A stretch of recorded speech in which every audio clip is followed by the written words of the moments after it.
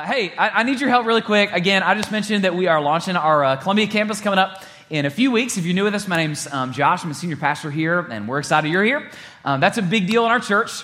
And so if I could help you, or if you could help me do something, I want to practice something that we'll be doing starting in a couple weeks. So I'm going to do my part, and then you got to do your part, all right? So this is how this will work. In just 5 weeks from this morning, I will come up on stage, get ready to teach. I will look right back there at our simulcast, and I will say, Bridge family, help me welcome for the very first time our Columbia campus. And that's when you'll do your part, like this. There you go. That's it. There you go. That's it. Awesome. Good job. Now, let me keep you guys up to speed on what's going on. I mentioned for the last 2 weeks that we are launching that campus coming up. And you guys know how when your family's pregnant, there's a little season of your family's life where it's all about the baby. You know, it's like you reverse engineer your budget from the baby. You reverse engineer your sleep schedule from the baby, whether you like it or not. Everything, it's all about the baby. Well, right now, as a church, we're pregnant. We're getting ready to launch and birth our first church plant. And so for the last couple weeks, I just mentioned, in order for us to launch that campus, how we feel called to launch that campus, we want to start with, we need 226 Bridge adults to commit to being a part of that campus launch team on ministry teams. Now, I'm really excited to announce that through 2 weeks, we already have 134 adults committed to ministry teams at that campus. What that means is that today, we need 92 more adults to take that step. So if right now you're like, is he talking to me? What about me? I'm talking to you. We need you to consider taking that step, okay? So on the seat in front of you, you'll just see a little Columbia campus commitment card. Fill that guy out, drop it in one of these gray boxes next to every door as you leave, and let us know that you're going to do that. That would be amazing, okay? Now, here's what's going on today. Today, as you're going to see in the next few minutes, it's a unique week in the life of our church, all right? So unique week. Let me start a little uniquely. What I've noticed is that as a pastor, that there is one of Satan's greatest strategies is to turn the united kingdom of God into a divided family feud. That is always what he wants to do all the time. And I mentioned last week, I'm a third-generation preacher, Papa, Dad, me. And because of that, I have seen churches that quickly devolve into becoming family feud. Here's what I learned growing up with my pastor and dad being around churches, is a pastor can sort of sometimes there'll be a little tension between somebody in the church. There's one person in church that a senior pastor can never have beef with. Here's who it is: the choir director. That cannot happen. If that happens, everything's over. So my papa, he used to tell me, it's an old preacher story about a church where this happened. Pastor develops this beef with the choir director. And so what happens is, one week, pastor gets up and they have space issues. So he tells people that he needs them to move Sunday school classes. And on the spot, choir director turns the closing hymn of the service into the hymn, "I Shall Not Be Moved," okay? So it's this is a little awkward. So then the next week, pastor gets up and he preaches on giving. Man, we need to faithfully give, to the advancement of the kingdom. Choir director gets up, makes the closing hymn, "Jesus Paid It All." It's all right, man. So he starts to realize that there's a little passive aggression, and it dawns on him that there's some gossip going on among the choir towards him as a senior pastor. So the next week, he gets up and he preaches a sermon on taming the tongue, gossip, controlling our speech. That week, the closing hymn is "I Love to Tell the Story," okay? So then it's all right, man, see what's going on. That point, he starts getting a little discouraged. So the next week, he gets up and he just says, "Man, it's so discouraging. I've actually considered resigning." And that week, they make the closing hymn, that old hymn, "Oh, Why Not Tonight?" Okay? It's okay, great. Next week, finally, last straw, he gets up and he just lets them know that the Lord is leading him to a new ministry. He feels like Jesus has led him on to a new place. And closing hymn that week is "What a Friend We Have in Jesus," right? So it's dude, just sort of escalates. Now, here's what some of you guys know. If you have been around the church, what you know is that church people are amazing at allowing that to happen, turning what should be a united kingdom into a divided family feud. There is one feud that is, I feel increasingly common. The temperature of it is really rising. And here's what I would say about this feud that I'm going to mention. If you're a part of our church here at the Bridge, you may find yourself sort of accidentally on one side of this little unspoken feud. If you are visiting our church, you may actually find yourself kind of with some tension on the other side of this feud. And it's a family feud that we all lose. Here's what it is. It's this tension that can exist between large churches and small churches. And no one ever says it out loud. No one would ever say it out loud. But there's this underlying tension that people have where they can begin to think, man, large church people can think, man, we don't want to be like one of those unsuccessful small churches that isn't reaching anybody, right? And then on the other hand, small churches, if you come from that background, you may have this tension inside of you where it's like, man, we don't want to be like one of those large sellout churches who will water down everything in order to reach people.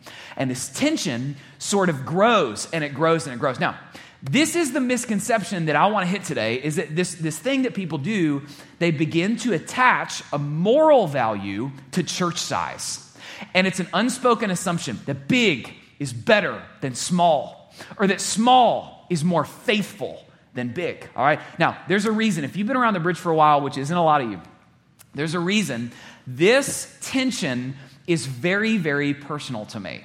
And the reason it's personal to me is because we've been both. The Bridge has been both. And in both seasons of our church's life, I felt this tension. So a lot of you guys don't know this, but just a few years ago, the Bridge was the very small church.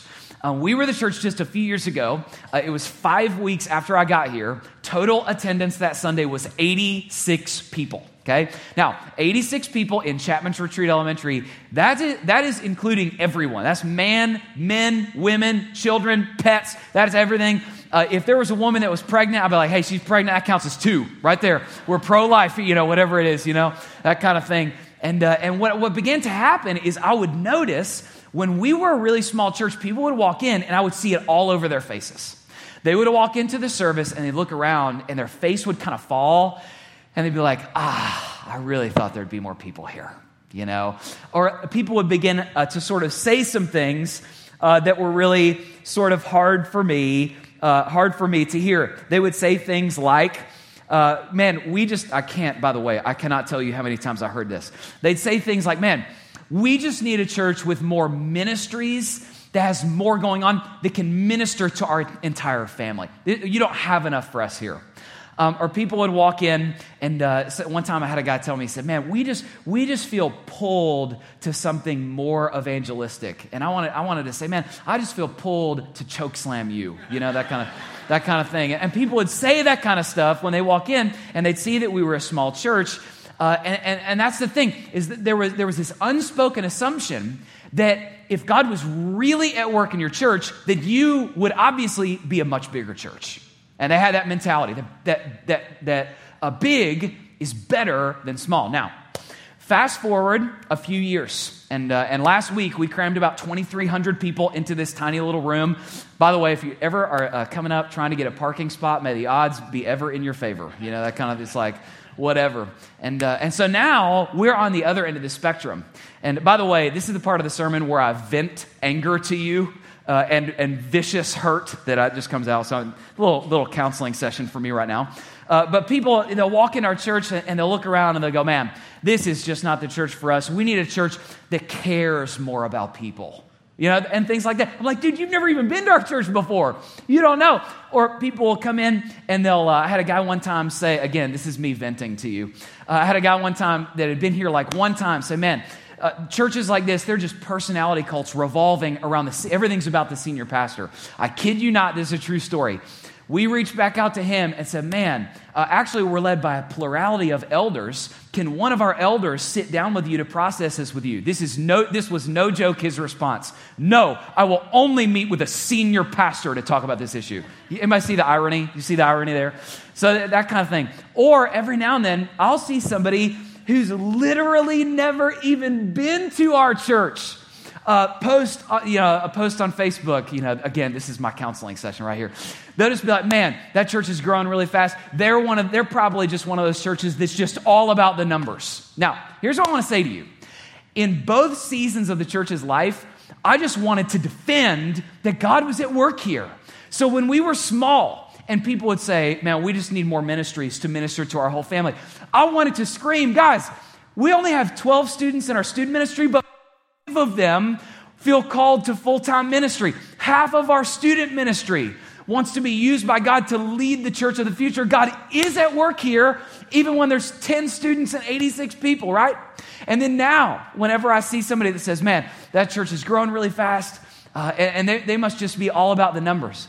Yeah, I'll be honest, some of me wants to sort of just snap back and be like, you know what? We absolutely are somewhat all about some numbers. We're all about the number of lives saved from an eternity apart from God. We're all about the number of marriages restored. We're all about the number of orphans adopted. We're all about the number of depressed people finding hope out of hopelessness. Yeah, we are about some of those numbers, right? And so it's like, man, there is part of me that like, there's a flesh part of me that wants to like just throw down. I just want to throw down, that kind of thing. But what I want you to see is that in both situations, here's what happens. There's some people that have this mentality that big is better than small. Or a mentality that small is more faithful than big. Now, here's a question, all right? That tension is there. Some of you guys may have that misconception. Here's what I want to ask you. Are you okay being okay with whatever kind of church you find in the Bible? Are you okay with that? All right. Now, I just want to point something out to you may have never noticed in the Bible before. Let me show you a few verses, okay? So this is what I'm getting ready to read to you. These are 2 verses from the beginning of the book of Acts. If you're turning somewhere, don't turn to Acts, turn to Hebrews 10. I'm going to get there in a second, okay? These are 2 verses from the book of Acts.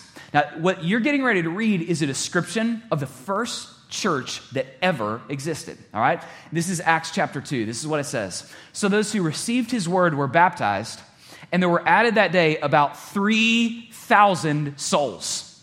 The first church that ever existed was significantly larger than we are now. There were 3,000 people gathering in a temple and then meeting together in homes to encourage each other towards Christ. Now, just 2 chapters later, watch what happens. This is Acts 4. Just 2 chapters later, we read, but many of those who had heard the word believed, and the number of men came to about, 5,000.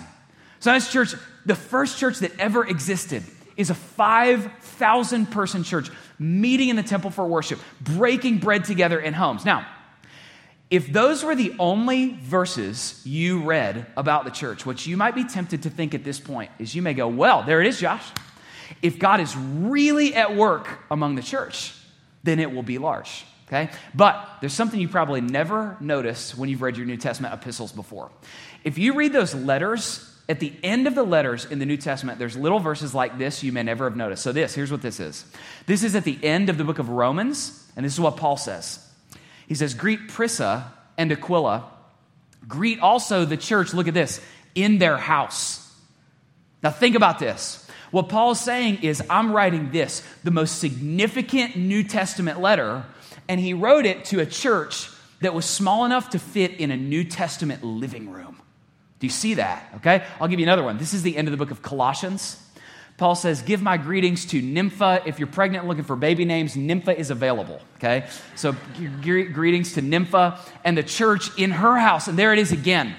So now what we have is we've got these churches that are small enough to fit in living rooms.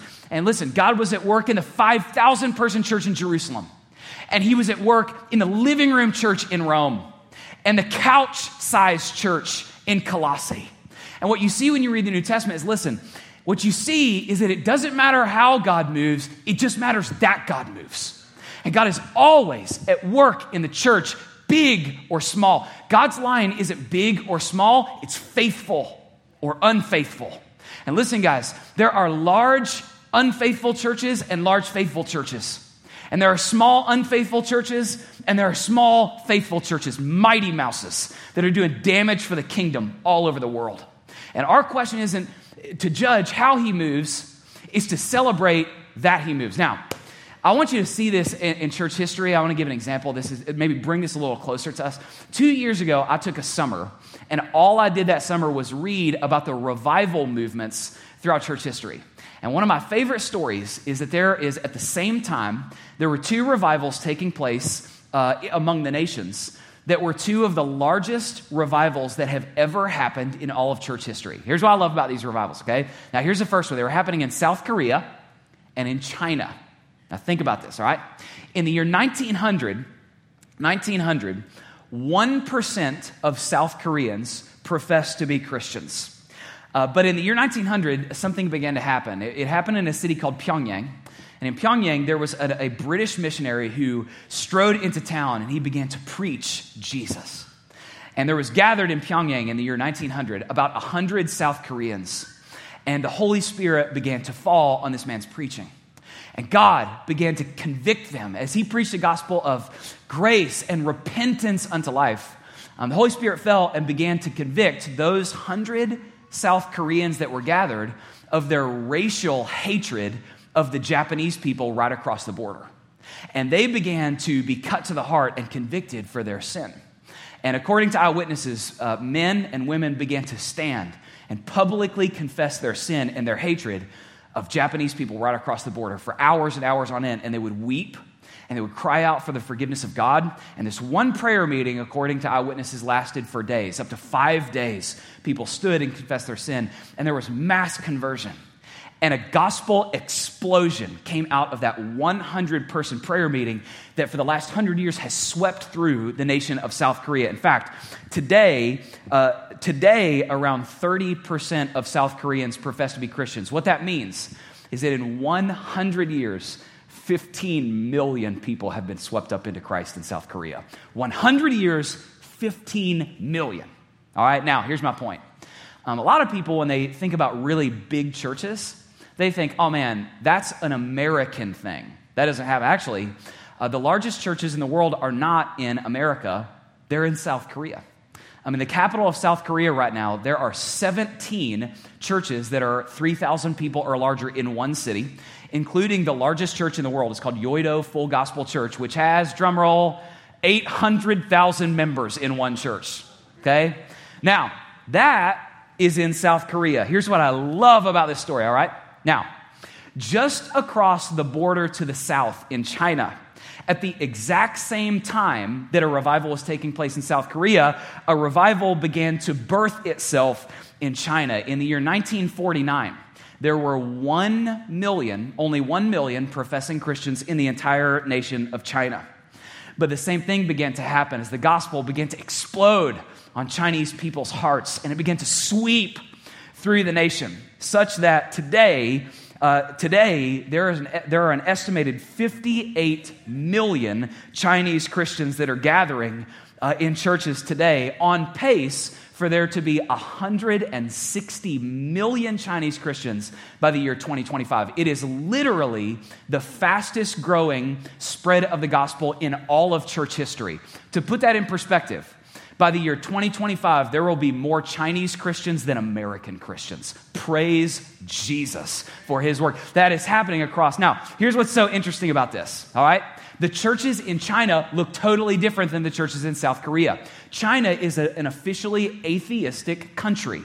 It is illegal to gather in a way that the government deems subversive to their authority as a church, right?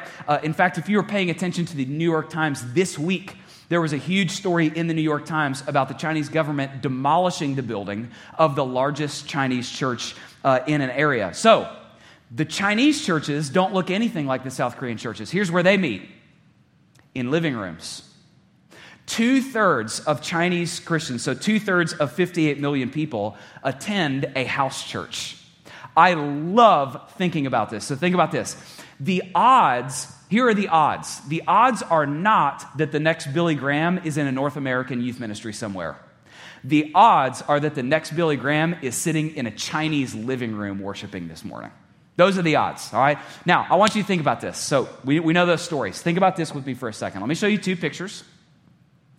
So here's what you have. On the left, you've got, if you can see it, you've got a picture of one of the 10 services that takes place on Sunday at Yoido Full Gospel Church in Seoul, South Korea.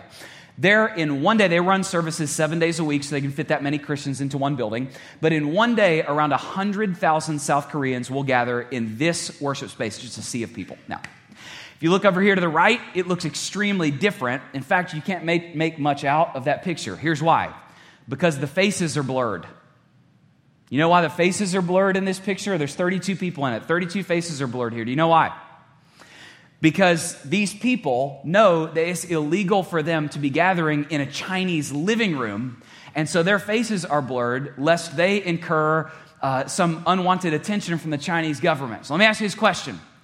This worship service is way bigger than this worship service, but which one is better? Neither. Because it doesn't matter how God moves. What matters is that God moves. God has used the megachurch to reach South Korea. He has used the house church to reach China, and he's moving, and he's in all of them. Listen, guys, God's line isn't, when we stand before God, he will not ask us the question, how big did you get or how small did you stay? He will ask us the question, were you faithful to make Jesus famous everywhere you went? That's the question he'll ask. So, Bridge Church, I need you to hear this from me. Our goal isn't to be a big church. Our goal is to make a big difference for the fame of Christ in as many people's lives as possible. That's our goal. All right, now, here's what I know. So let me diffuse that tension. Here's what I know. What I know is that that's what's not true. Here's what is true. What's true is that the larger our church gets, the smaller the Bible calls your community to be.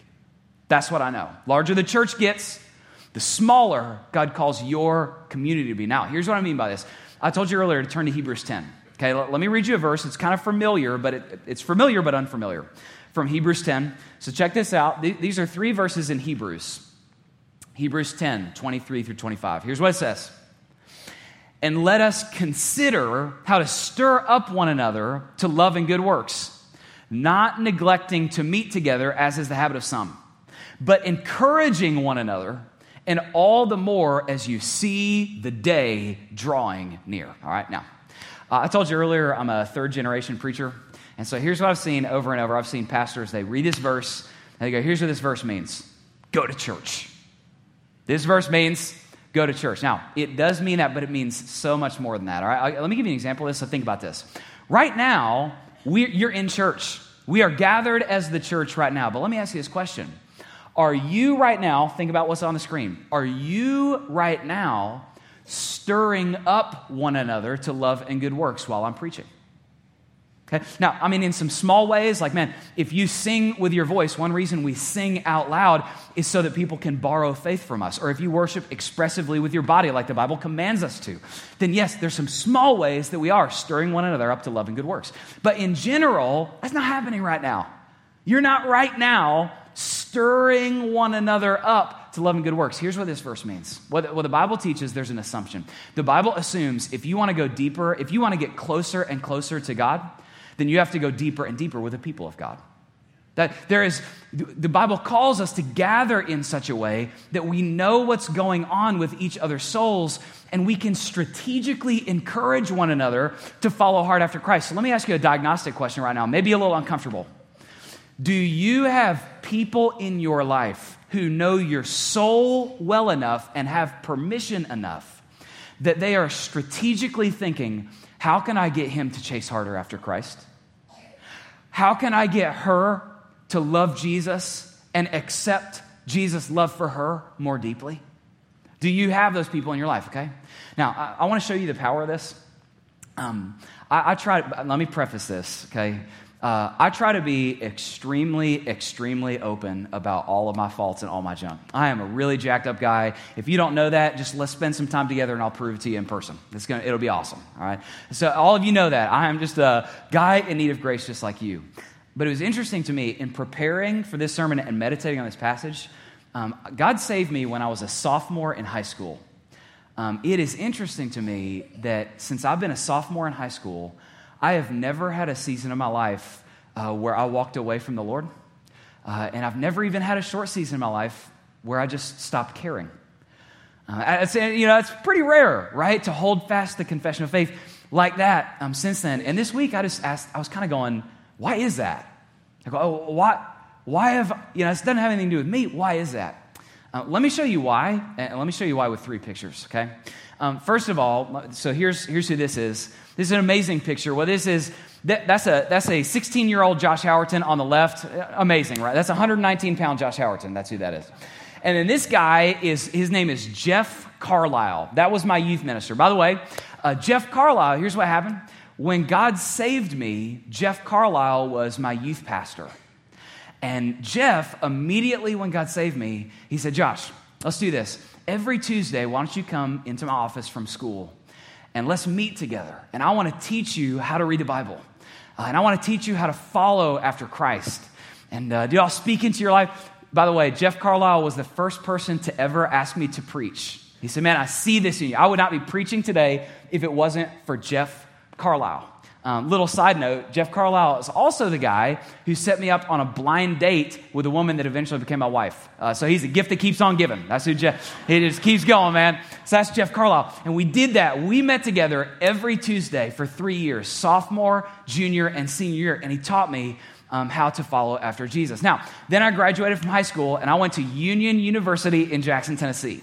And an amazing coincidence happened. My freshman year. I got in a dorm room with 4 other guys who loved Jesus and were like normal dudes, you know. And so we met together, and here's who these guys are. This is a picture of me with these guys. This is Seth, Greg, Josh Hedrick, and then John Reed is holding the camera. And what we did is we decided, hey, every Monday night, let's meet at 7 p.m. after all the intramural games are over. Nothing can interfere with intramurals in college, right? And so we were like at 7 p.m., and we called it the War Room. And we met in the War Room every Monday, 7 p.m., to wage war against our flesh. And we read the Bible together. And we called out the best in each other. And we called down the worst in each other. And we confessed all of our junk with each other for 4 years, 7 p.m. every Monday. I'm lifelong friends with these guys. In fact, I messaged 2 of these guys this week, totally unrelated reasons to this sermon. I walked with those guys for 4 years. And then, so that's who these guys are, right? And then I graduated from Union University, and I became a camp counselor at Crossings Christian Camps. And the first time I was ever a camp counselor, I was a Bible study leader. And a little kid, he was a little kid back then, little kid walked into my Bible study, and he was very confident, and he oozed this amazing charisma.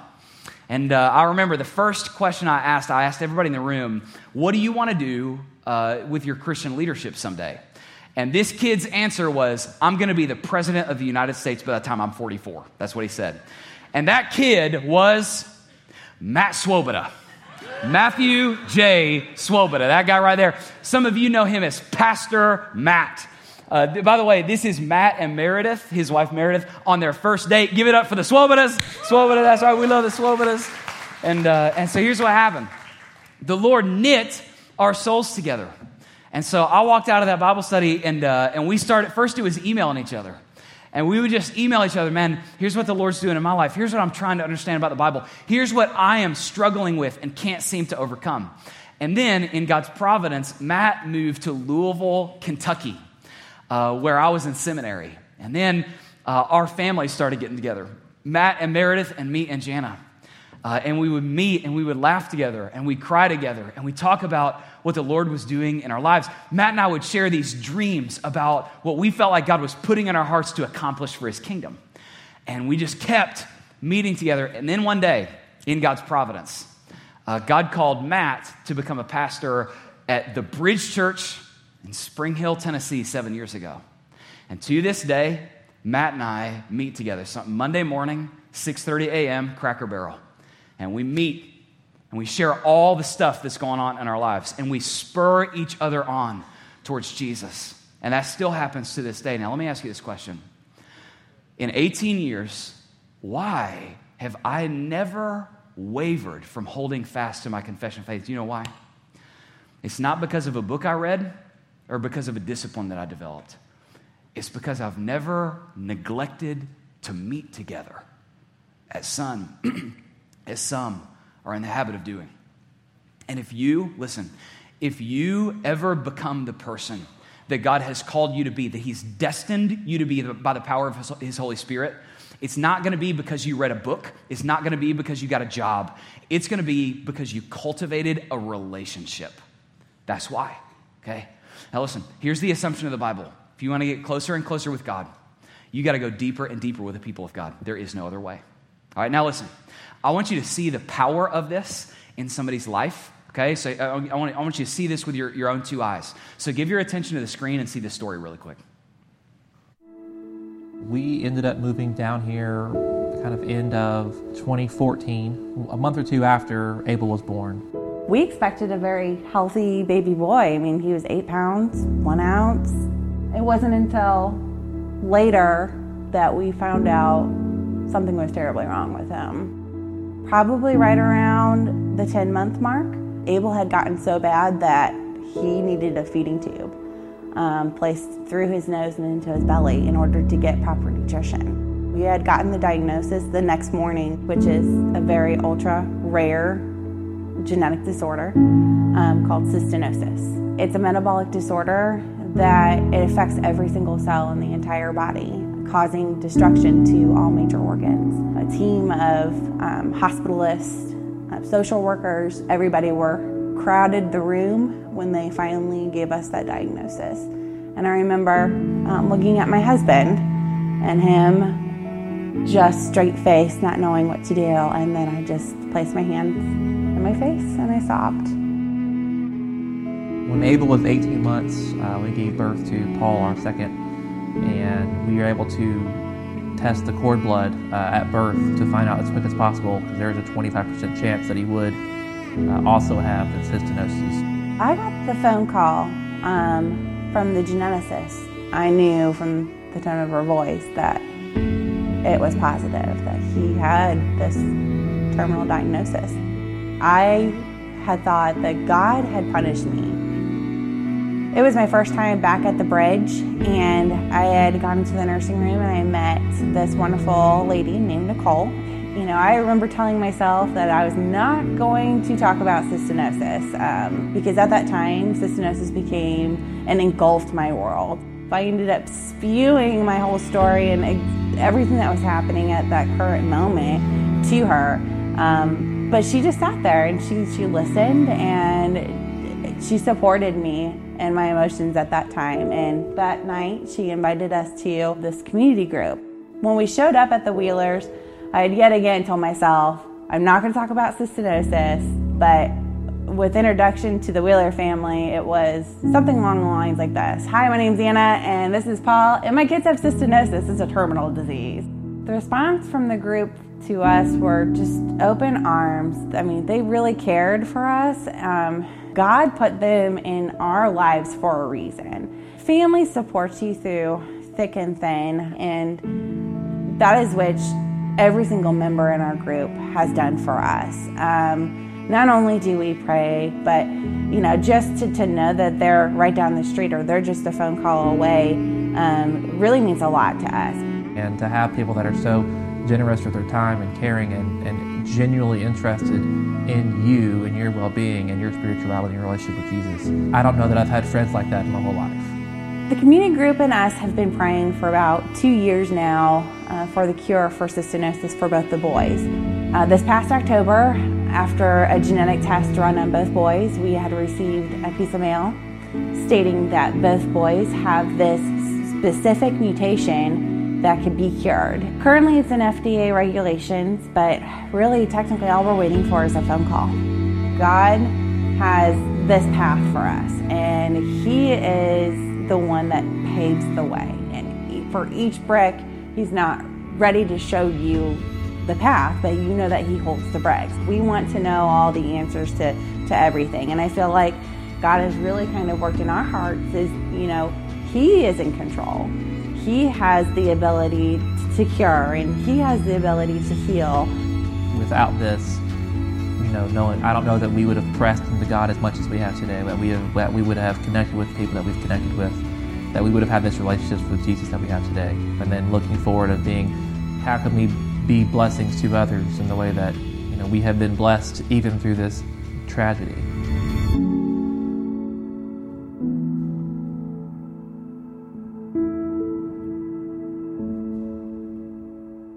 Isn't that amazing? That's amazing right there. Now listen. Yeah, man. Yeah. Listen. Some of you are at a spot in your life where the Holy Spirit is breaking your heart. And maybe for the first time in your life, you are crying out to God, God, I need a new heart, Or God, I need a new marriage. Or God, I need a new life.